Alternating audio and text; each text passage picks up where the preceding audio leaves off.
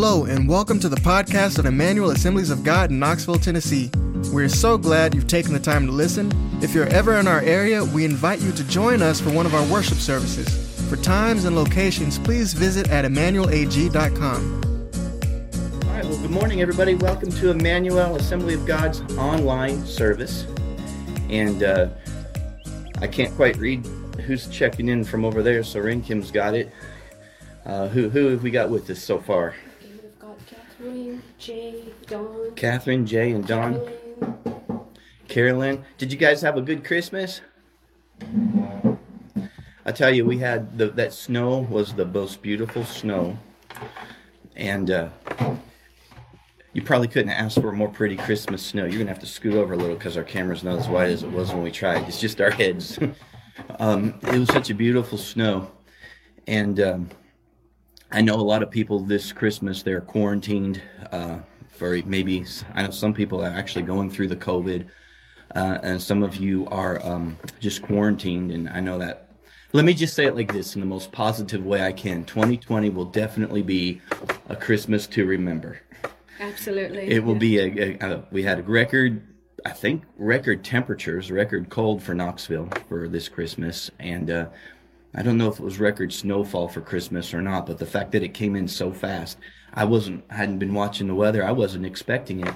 I came home from work and we were going to church for our Christmas Eve service, and the roads just got worse and worse and worse. Oh, good, I could see us over there.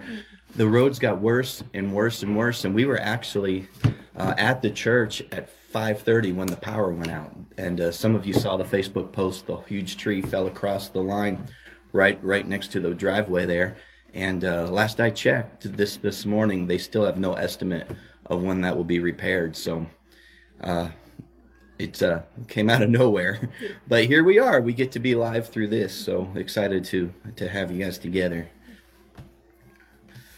So how'd you do for Christmas? Enjoyed the snow. Did you enjoy the snow? Did you get lots of gifts? Did you get the gifts that you wanted? I was thinking I did. You got what you wanted? We got to spend some time with some family, and that was really nice.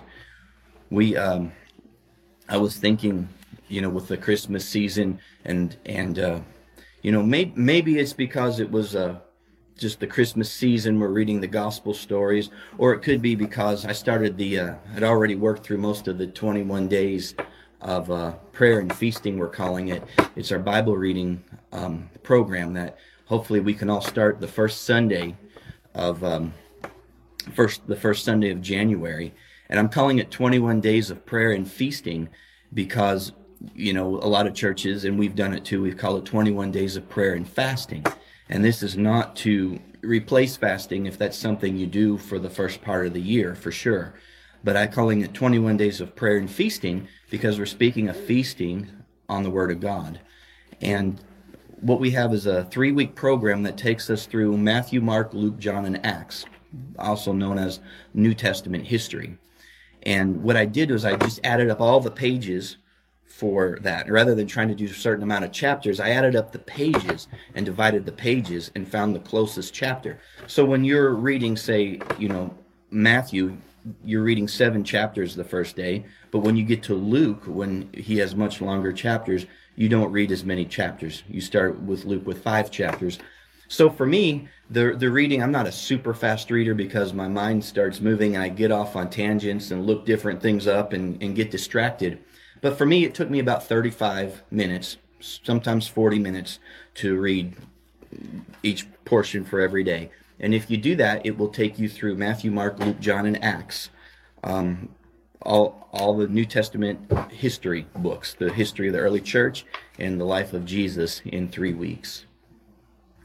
And so I'm thinking about that. Like I said, I'd started it already. And the week before Christmas, when I woke up in the morning, I heard this verse, this phrase: "The people who walk in darkness will see a great light." And I know that's something we say at Christmas time, something I've just read recently. But it was something that, for me, a lot of times I will hear God speak to me like that in the mornings when I wake up. I think because my mind is finally settled down where I'm not distracted by everything going on. And I heard it. It was very strong. The people who walk in darkness will see a great light.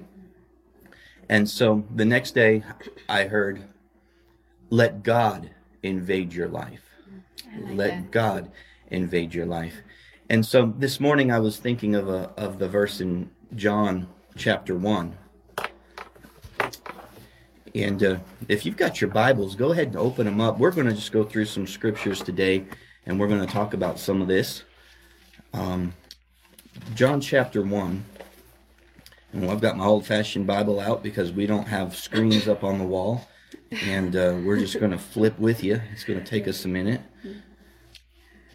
In John chapter 1, it starts off, and this was really interesting, Green Kim, because I was on your Facebook page trying to get all this set up, and I noticed Franklin Graham posted the same verse this morning. I promise, it was after I thought of it, I saw Franklin Graham posted it. But in the beginning, it says, was the Word. The Word was with God, and the Word was God. He was in the beginning with God. All things came into being by him, and apart from him, nothing came into being that has come into being. And here's the verse. In him was life, and the life was the light of men. And the light shines in the darkness, and the darkness did not comprehend it. What does your Bible say? I'm reading out of the New American Standard. You've got the New King James. Yes. The darkness does... You want me to read from read that, verse 5. Verse 5.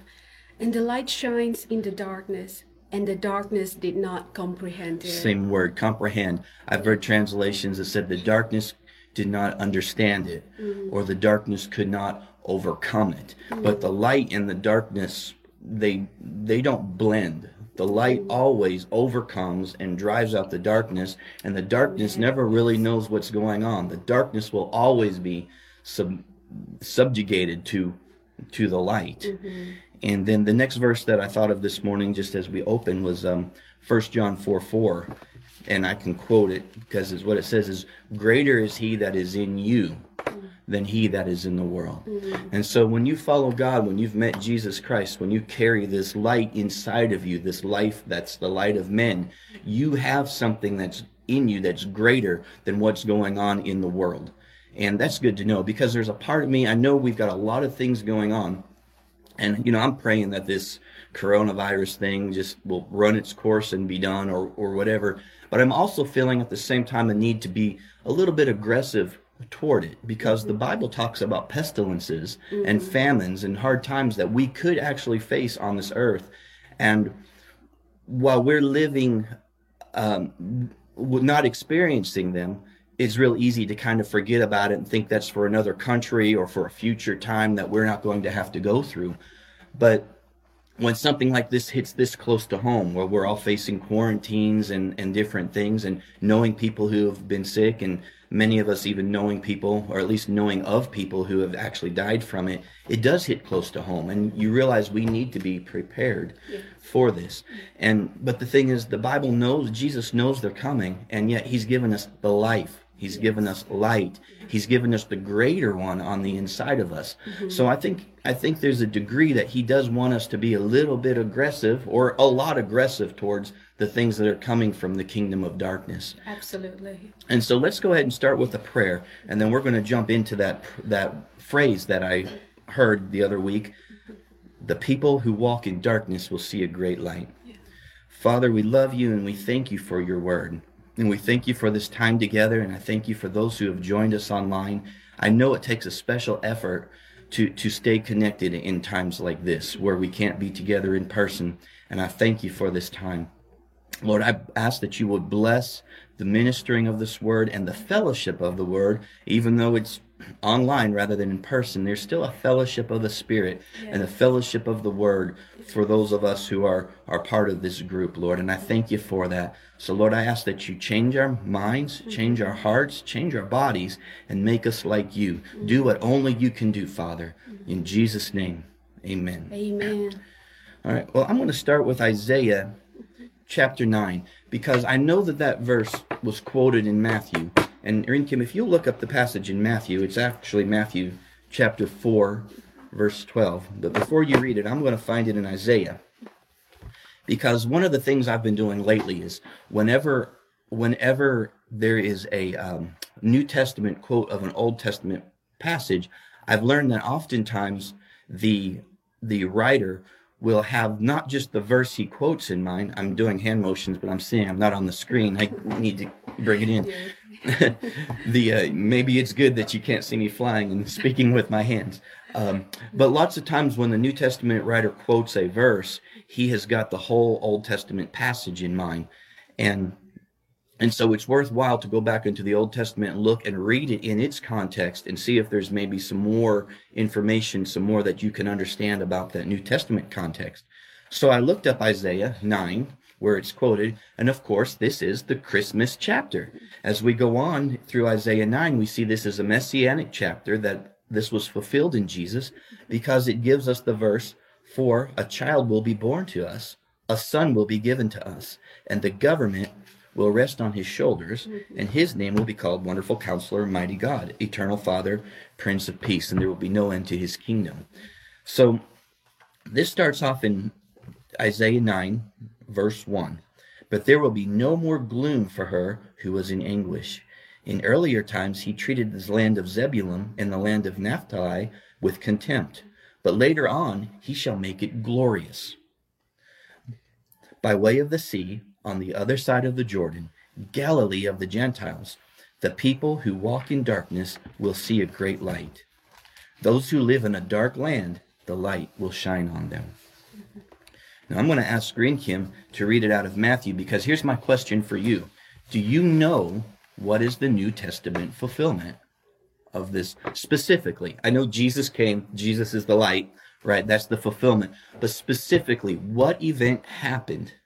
As many times as I've read it, I've got to admit, I've not seen it like this.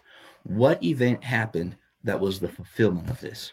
So Green Kim's going to read Matthew chapter 4, verse 12. Okay.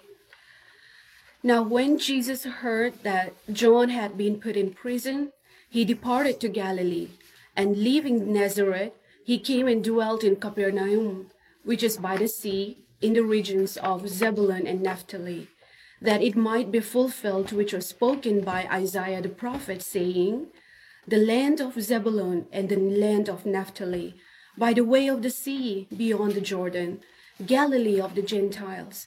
The people who sat in darkness have seen a great light, and upon those who sat in the region and shadow of death, light has dawned." So did you catch it? Yes. Did you catch what had happened? It's one of those little transitional phrases in the Gospels that they use so many times that it's easy just to read over.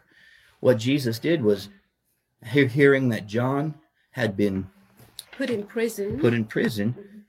He withdrew into Galilee, and he left Nazareth, which was where he was from, and he came and he basically moved to Capernaum.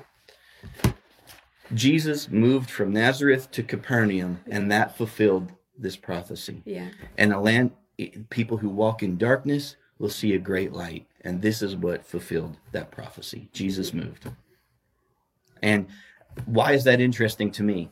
Because I got to thinking, what would happen if Jesus moved to Knoxville?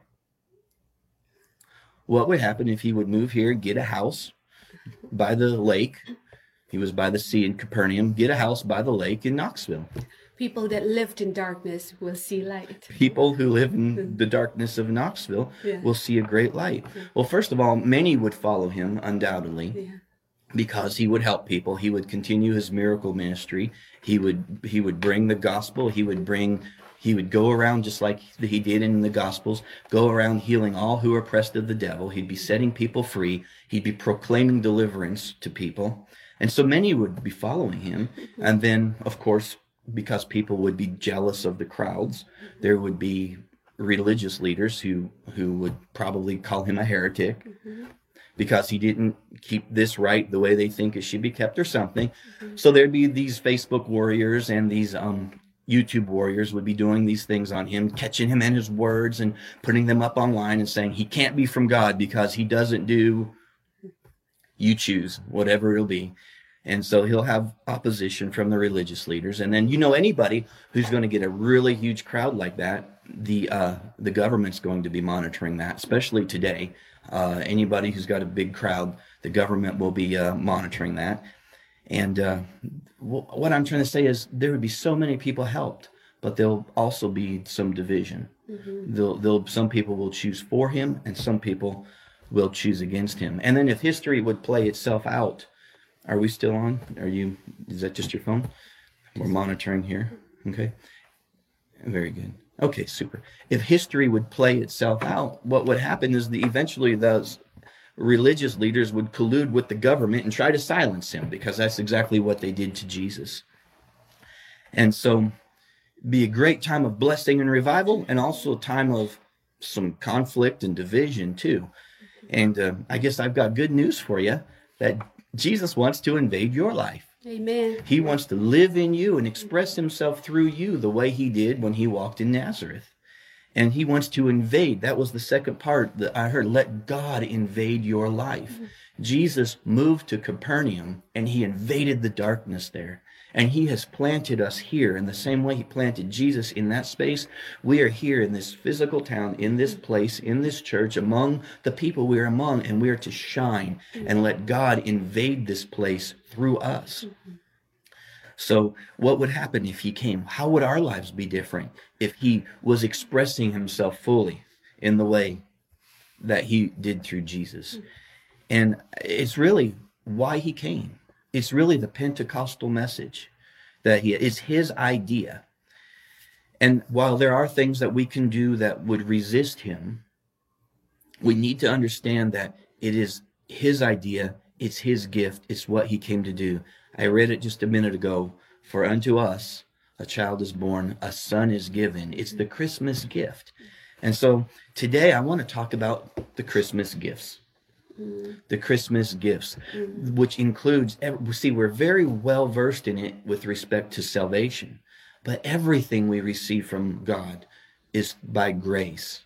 Everything is by grace. And where we begin in grace, we want to continue in grace to let this light shine through us and be an expression of God to our community. So what we're going to do, we're going to go through some of these verses, and I'm going to start with salvation verses, because we all know them. We've heard them, and they're very well established. This won't be new material to you, but I think it's something we need to review anyway. But also, as we go through, I do want to emphasize the fact that they are a gift, a grace gift. I've heard people who emphasize these verses in soul winning, and they would come to the point of decision, and they would say, salvation is a gift. Now, if I wanted to give you this pen, they would say, what would you have to do? You would just simply have to take it.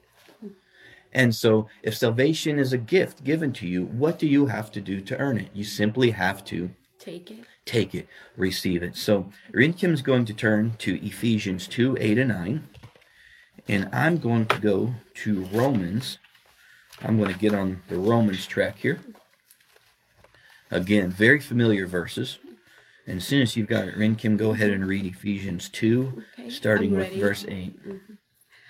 For by grace you have been saved through faith, and that not of yourselves.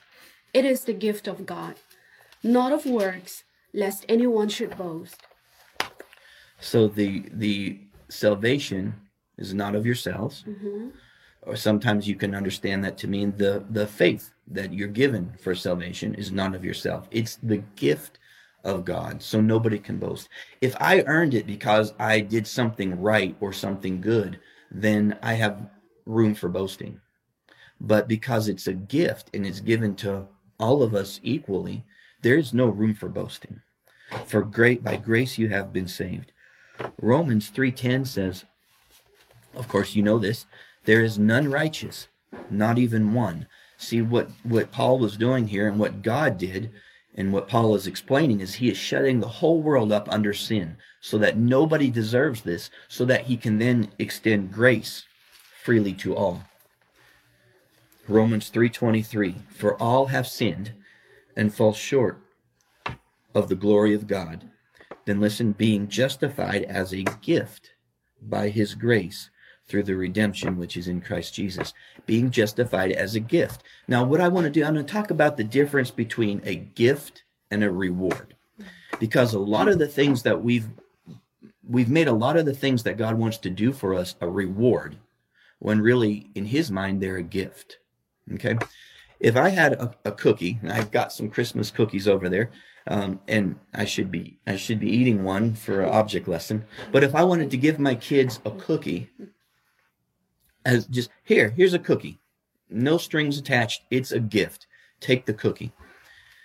But if I use the cookie to say, I'll give you this yummy, delicious cookie if you will eat everything on your plate, and then if you'll go clean your room, I'll give you this cookie. See, now it is no longer a gift. Now it is a reward. Which I use in my parenting. Which is absolutely right. Is absolutely right to use. But the difference is the cookie's the same, but in one aspect it's given as a gift, in the other aspect it's given as a reward. Yeah. And what we have done is we've taken some of the things that God has provided for us as gifts, and we have made them rewards. And the thing is, there are rewards. I mean, I expect to receive a reward in heaven. I really do. There are rewards in the kingdom, but not everything that God has provided comes in those conditions. Some of them are made as free gifts. And salvation right here is the first one. Romans 5:15. Rinkim's going to read that one, and I'm going to go to Romans 6:23. Romans 5:15. But the free gift is not like the offense. For if by the one man's offense many died, much more the grace of God and the gift by the grace of the one man, Jesus Christ, abounded to many. So if you listen to the context of Romans, if you would read the whole that whole section in the chapter, they're comparing the death that came through one man's sin, one man's transgression, Adam, comparing that to the free gift that comes through one man's obedience, Jesus. And he says the gift from Jesus is not like the transgression. It's a gift. It's given to us. A gift means you can receive it right where you are. One of the things that some people in their own minds, they feel bad about is, I can't come to God because I'm not good enough. I do these things. I sin. I know in my guilty conscience convicts me, condemns me. And what do we say? We say, don't worry about it. Come, what's the phrase? As you are. Just as I am, the Billy Graham song. Just as I am. You come as you are. You don't have to get it all right first. He knows you're not right. That's why he wants to reach you as you are. It's a gift. You can't earn it. It's not a reward. It's provided through him by grace. Oh, thanks to God. Romans 6:23, you know this one. For the wages of sin is death, but the free gift of God is eternal life in Jesus Christ our Lord. When you see that word free gift, and she just read it too. It was the what word? How did they say it? Free gift. The free gift. That word is the word charis, which is the same word for grace. You could also say the grace gift of God. What is grace? Undeserved favor. You didn't deserve it. You didn't earn it. Salvation is a free gift of God. And so Paul is making this case that salvation cannot be earned. It's not a reward. We are all shut up under sin, undeserving of it, and now God is now offering it to us freely as a gift. So why was this so important to Paul? Listen to how he conducted himself in his ministry. In 1 Corinthians, I'm going to read 1 Corinthians 9, and Rinkim's going to go to Matthew chapter 10, verse 7. That would be next. Yeah. So let me grab 1 Corinthians chapter 9. 1 Corinthians chapter 9, starting at verse 15. Listen to this.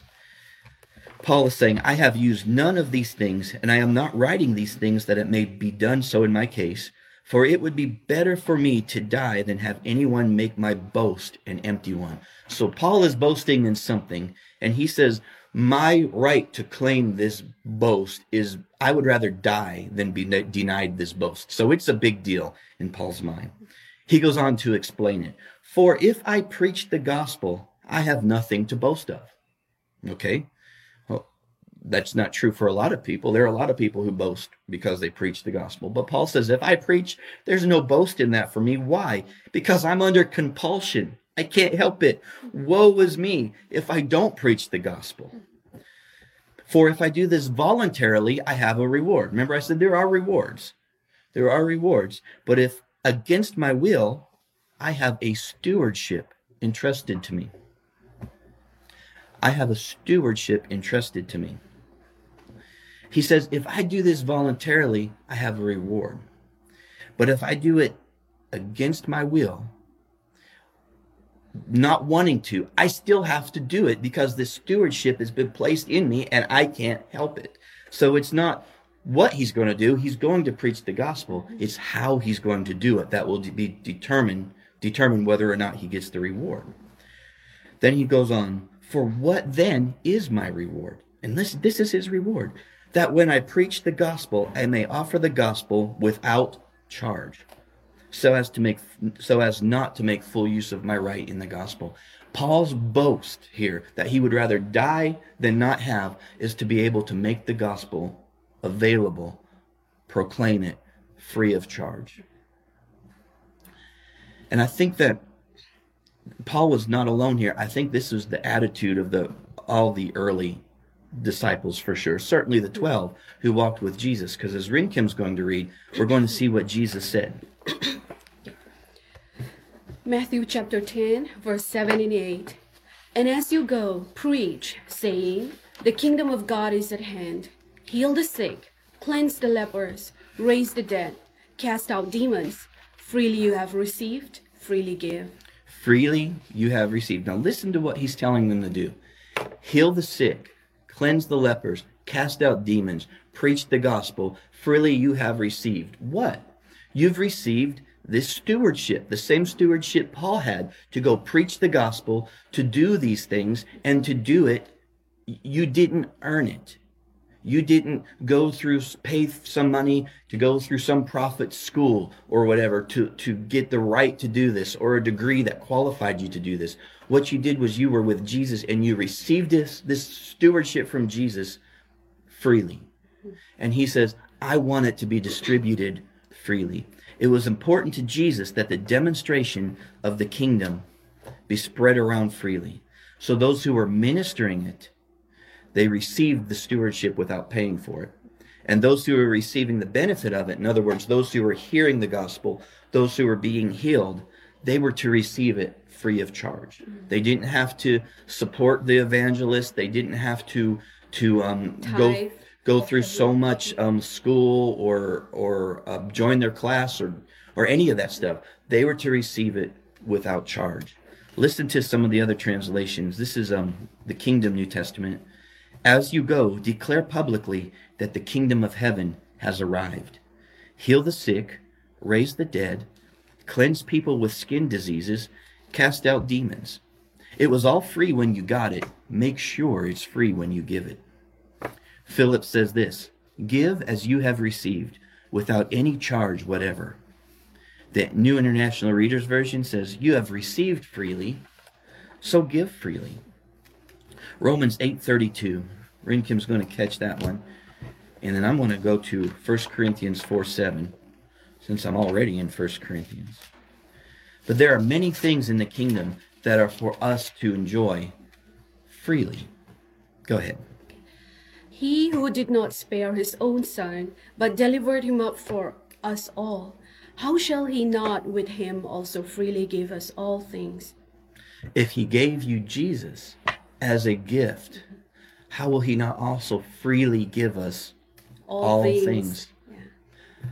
I don't really know what all things mean. I think probably the limit to a phrase like all things is probably going to be our own imagination. That's so true. Our own faith. Yeah. How far are we willing to believe God?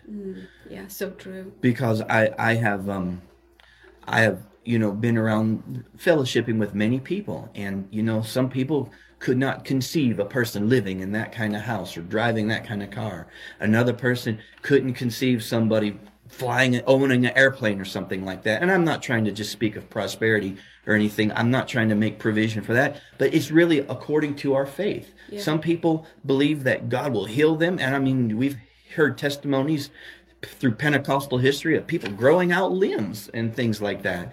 And then other people are just happy to, their faith is, well, God will help me through this. And neither one is wrong, because God will meet us at the point of faith. God will meet us. So when he says he'll freely give us all things, I think a lot of that is going to be limited only by our faith in him. Mm-hmm. How far we want to go. How far we can believe him, mm-hmm. right? So we know that grace is a gift with respect to salvation. But why have we made it so that we have to earn everything else after that? It's something we shouldn't do. 1 Corinthians, that's where I am, chapter 4. Now, a little background on the Corinthian church. The Corinthian church was a church that did not come behind in any spiritual gifts. In fact, it's the only letter in the New Testament where Paul really systematically, explains the spiritual gifts. Yet at the same time, it's the only letter where he attacks them and says, you are being carnal. You have divisions among you. You are carnal. You are acting like mere men, not like sons of God. And it's also the only one where he talks about sin, and it's very bad sin. He says, you guys are doing things that even the pagans don't do, and you need to deal with it. So this church, in the most simplest possible way to say it, they were messed up. They were very messed up. Yet they did not come behind in any of the spiritual gifts. The grace gifts were flowing in their midst. They had, go through the list, words of wisdom, tongues, and interpretation and prophecy, gifts of healing, gifts of healings, gifts of miracles. These were all being expressed through their church, their messed up church. Why? They were grace gifts. Mm-hmm. They were grace gifts. But listen to what Paul says when he's correcting them here in 4 verse 7. For who regards you as superior? I guess, when you start flowing in some of these things, you might think you're okay. If God's using you, it's because he gives freely, and he loves you, and he loves the person you're helping. It's not necessarily an endorsement that you're living the most perfect, holy life. That's good to keep in mind. Because remember, he did use a donkey at one time. And so he can use anybody, because these things come as a gift. As a gift. Christmas gifts. Yeah. For who regards you as superior? Listen, what do you have that you did not receive? But if you did receive it, why do you boast as if you had not received it? What do you have that you didn't receive? All of the stuff that you're doing that's making you superior in your own mind, or even being elevated by the people, you received it. What do you have that you did not receive?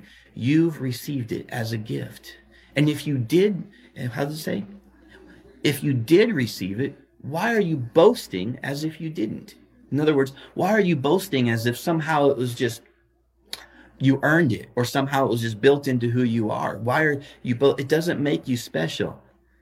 It means you've received a gift. Mm-hmm. And that's the attitude we need to have, because we've made so many of these things rewards. Mm-hmm. And they're grace gifts. We can have them, we can receive them as easy as we receive salvation. There's the pen.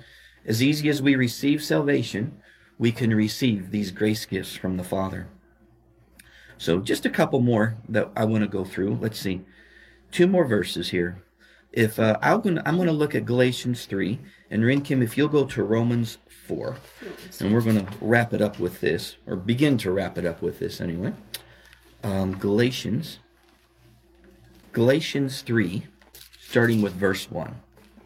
Now again, a little background on Galatians. If you remember, Galatians received the word of God. They came into salvation as grace, as a gift. And then what happened was Jewish Christians who believed in keeping the law came in after Paul, and they were evangelizing the Galatians, saying, yes, you received salvation as a gift, but add this to it. So it was yes, and add this to it. So yeah, you came in, now you're part of Abraham's family, but now you need to keep the law. Now you need to do this. And Paul, it's some of the strongest language in Galatians. Listen to what Paul says. You foolish Galatians. Okay, this is strong language. Do you remember what Jesus said about the man who calls his brother a fool? If you call your brother a fool, you're in danger of hellfire. He says, you foolish Galatians. So this is very strong. Who has bewitched you, before whose eyes Jesus Christ was publicly portrayed as crucified? This is the only thing I want to find out from you. Listen, did you receive the Spirit by works of the law or by hearing with faith? See, you can receive the Holy Spirit by hearing with faith. That's how you receive the Holy Spirit. Are you so foolish, having begun by the Spirit? Are you now being perfected in the flesh? Did you suffer so many things in vain? If indeed it was in vain, listen, does he then who provides you with the Spirit and works miracles among you, does he do it by the works of the law or by hearing with faith? Does he do it because of a reward for law keeping, or does he do it because you've heard and you believe and it's a gift through faith? If you just think about that passage, if you would just go and you'd sit there for 30 minutes and meditate on that, it would totally change the way we've been trying to receive things from God. Because so many times we're trying to earn it, and God's given it already. Why is it by faith, and why is it by grace? Go ahead and read that chapter out of Romans. Is it chapter 4? 4:16. Okay. Therefore, it is of faith that it might be according to grace, so that the promise might be sure to all the seed, not only to those who are of the law, but also to those who are of the faith of Abraham, who is the father of us all. So it is by, say that, what's that word?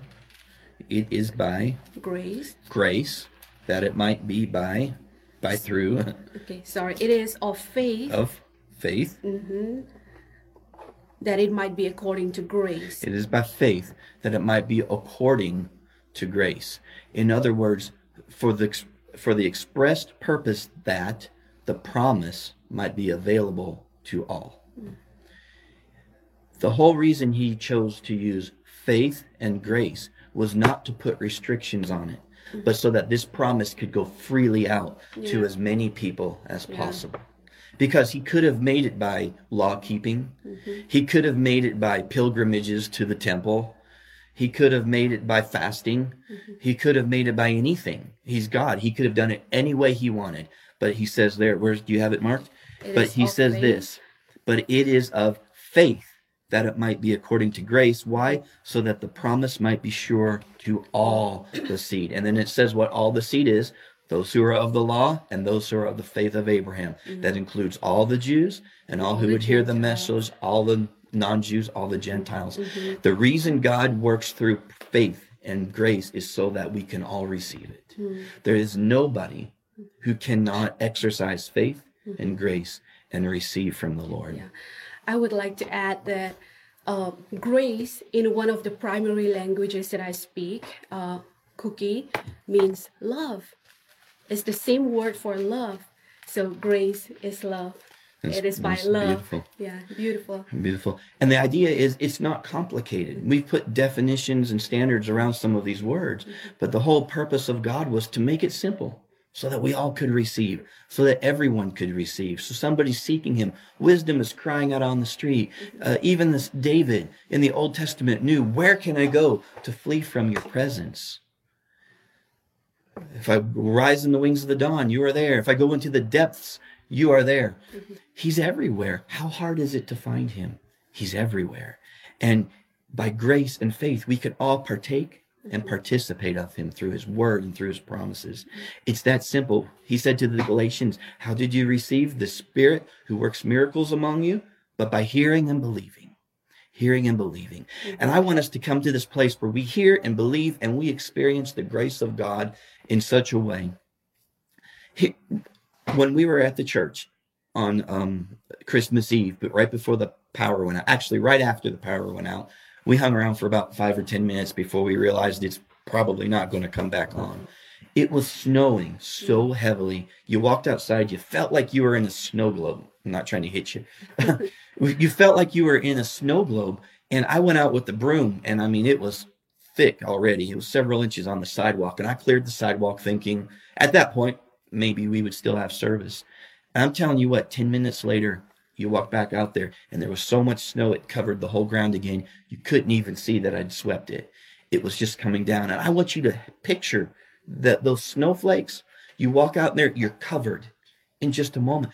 That's the grace of God on your life. That's beautiful. That's the grace that we can walk in. Yeah. And I want you to keep that picture. And I want you to turn your situations that you're facing over to God, realizing that you walk in this abundant grace, this abundant gift. And I want to hear, starting next week, I want to hear testimonies of things that God is doing in your life. I think we need to encourage one another with testimonies of things that God has accomplished, where we've looked to God and we've looked to grace, and He's come through for us, and walk this out. Can I? Yes. It might be repetitive, but this morning, Sure. I heard the same thing about the snow falling on Christmas Eve. You did. To share a little bit of that. We didn't talk about it. So at 3:30, we came to pick you up. Me and the kids were just out and about, and we went to pick up BJ. It's on Christmas Eve. Eve day. Yeah. And it was a very busy day. And then we drove home, and all of a sudden, snow started falling, and we saw splatters of snowflakes on the window. And it was the most beautiful thing. And it was very special and sentimental. And I was thinking about, how chaotic year 2020 was for everybody, and how special God made Christmas for us. It was like out of the book kind of Christmas. It was beautiful, it was calm, it was quiet, it was peaceful.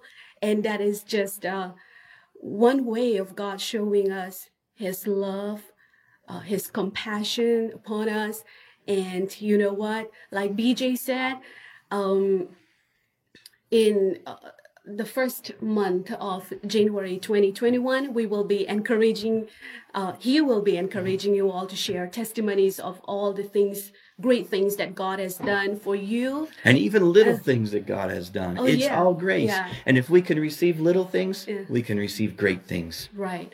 And, the media and everybody around you tell you how awful 2020 was, but we know that God is working behind the scenes and blessing you and giving you things that you might not have had any chance of receiving it any other year, So we want to hear stories like that, and we have our own stories to tell about all the wonderful things and doors that God has opened in 2020 to do damages for the kingdom of God. And so damages to the kingdom of Satan, for the kingdom of God. That's what I mean. And so in 2021, I'm telling you, will be, if 2020 was good for you, it will be even greater. It will be the year of double portion. We will be receiving double of everything. If you were healed, you'll be even walking in healing and health. If you were prosperous, you'll be even more prosperous. In 2021. I do believe that God is wanting to do these things, and in the verse I had to start off, it said, "The people who walk in darkness will see a great light," and we are that light. One more church story. When I was at the church and the power went out, it got dark very quickly on us as the snow was falling. It got dark early. And I went back in to just make sure I had everything. We had turned the lights on and that type of stuff, so I was making sure I turned everything off. And it was getting dark. I couldn't see. So I took I'm not going to grab, I took my phone and I used the little tiny LED flashlight on the phone. Turned that on. It lit up the whole room. The darkness could not overcome it. And the darker it is in a place like that, the brighter that a little tiny light like that will shine. And see, darkness cannot overcome the light. No. In Him was life, and that life was the light of men. The darkness has not understood it, has not overcome it. it cannot overcome. It's impossible. You know, no matter how dark it is, you can go in one of those dark caves where there is zero light and light a match, and everybody will see that light, and it'll just light up the room. So if there's no chance for the darkness to come at the light, what does the devil come after? He doesn't want you to ever let that light shine. He doesn't ever want you to turn it on. He has to stop it there. He doesn't want you to let it out. He wants to shut you up. He wants you to push that light down. He wants to think you don't deserve these grace things. He wants to block you on Facebook, on YouTube, which he has done to many preachers. He wants to restrict these things. He doesn't, because once the truth gets out and the light is shining and demonstrated, he has no hope against it. And so what a tragedy to think we have to go through a certain amount of jump through a bunch of hoops to allow this grace gift that's in us out. What we need to do is we need to let this Holy Spirit out. Do you know how you receive the Holy Spirit? It says here, suppose one of you, fathers, is asked by his son for a fish. He will not give him a snake instead of a fish, will he? Or if he is asked for an egg, will he give him a scorpion, will he? If you then, being evil, know how to give good gifts to your children, how much more shall your heavenly Father give the Holy Spirit to them who ask him? How much more will your Father give the Holy Spirit? The baptism in the Holy Spirit, you know, a lot of times we deal with salvation and we emphasize it's a gift, it's grace, and we get people saved and made right with God, and that's awesome. But if you stop there, you don't experience the fullness of everything God has. There is a life on this side of the cross where the Holy Spirit comes into you and baptizes you, and is a life of constant connection with the Father. And that's a life of grace. And that's the life that I want us to walk in together. Now, you need to experience it to know how awesome it is. Unless you experience it, it is hard to understand or comprehend it, no matter how many times you hear explanations about it. But there is a life of constant contact with God, and a life of walking in grace and walking in these things as a gift. He told the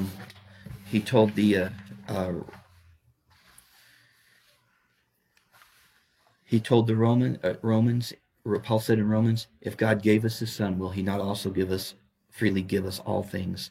He said to the Corinthians, what do you have that you did not receive? So there's no boasting in this. For those who've received this and experienced it, there's no boasting in it. It's a gift. He says, the Spirit that you've received who works miracles among you. See, the Holy Spirit is miraculous in his nature. These things follow the Holy Spirit. Where he is, there's freedom, there's liberty, there's deliverance for the captives, there's recovery of sight. All the things that were in Jesus' ministry, because the Holy Spirit was upon him, he wants to be in our ministry, in our church, and your life as individuals, because the Holy Spirit is in you. And you receive that how? By keeping the law? No, by hearing with faith. And the reason that it's that way is because he made it by grace and faith, so that it can be distributed to as many people. And it will be easy to receive. So easy. And so I just want to keep the image of that grace like the snow falling that we walk in, and just acknowledge his presence in our lives and in our week. And let's walk that out, and let's see what God will do. And let's come back together when we do next year. Next year? Is that right? Yeah. That's crazy. Next week is next year. Next week is next year. And let's be ready to share testimonies and encourage one another on to good works and walking in this. And I want to thank you guys for joining us. I know it's probably a little different service than what we're used to being on. Definitely different for me. This is our first time to be on this side of the camera, and as camera shy as we are. Here we go. Just get us start talking and we won't shut up, so that's okay. But let's pray together, and then we'll go ahead and dismiss the service.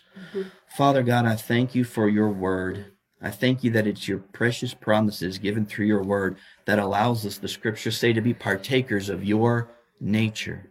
I know that the whole purpose of what Jesus came to do was not just so that we could go to heaven when we die, but so that we could live here a life connected to you, that we can be in constant connection with the Father. And Lord, I thank you for that. And I thank you that it is ours as a gift. Lord, I pray for everyone here who is part of our church and who is listening online, that you would minister that to them today and throughout this week, and that you would keep in their hearts and in their mind this constant grace, this constant flowing that you've provided for your Christmas gift, Lord. Your Christmas gift is bigger and more comprehensive than we ever even imagined. We've not even begun to experience the depths of what there is available in you through the Holy Spirit.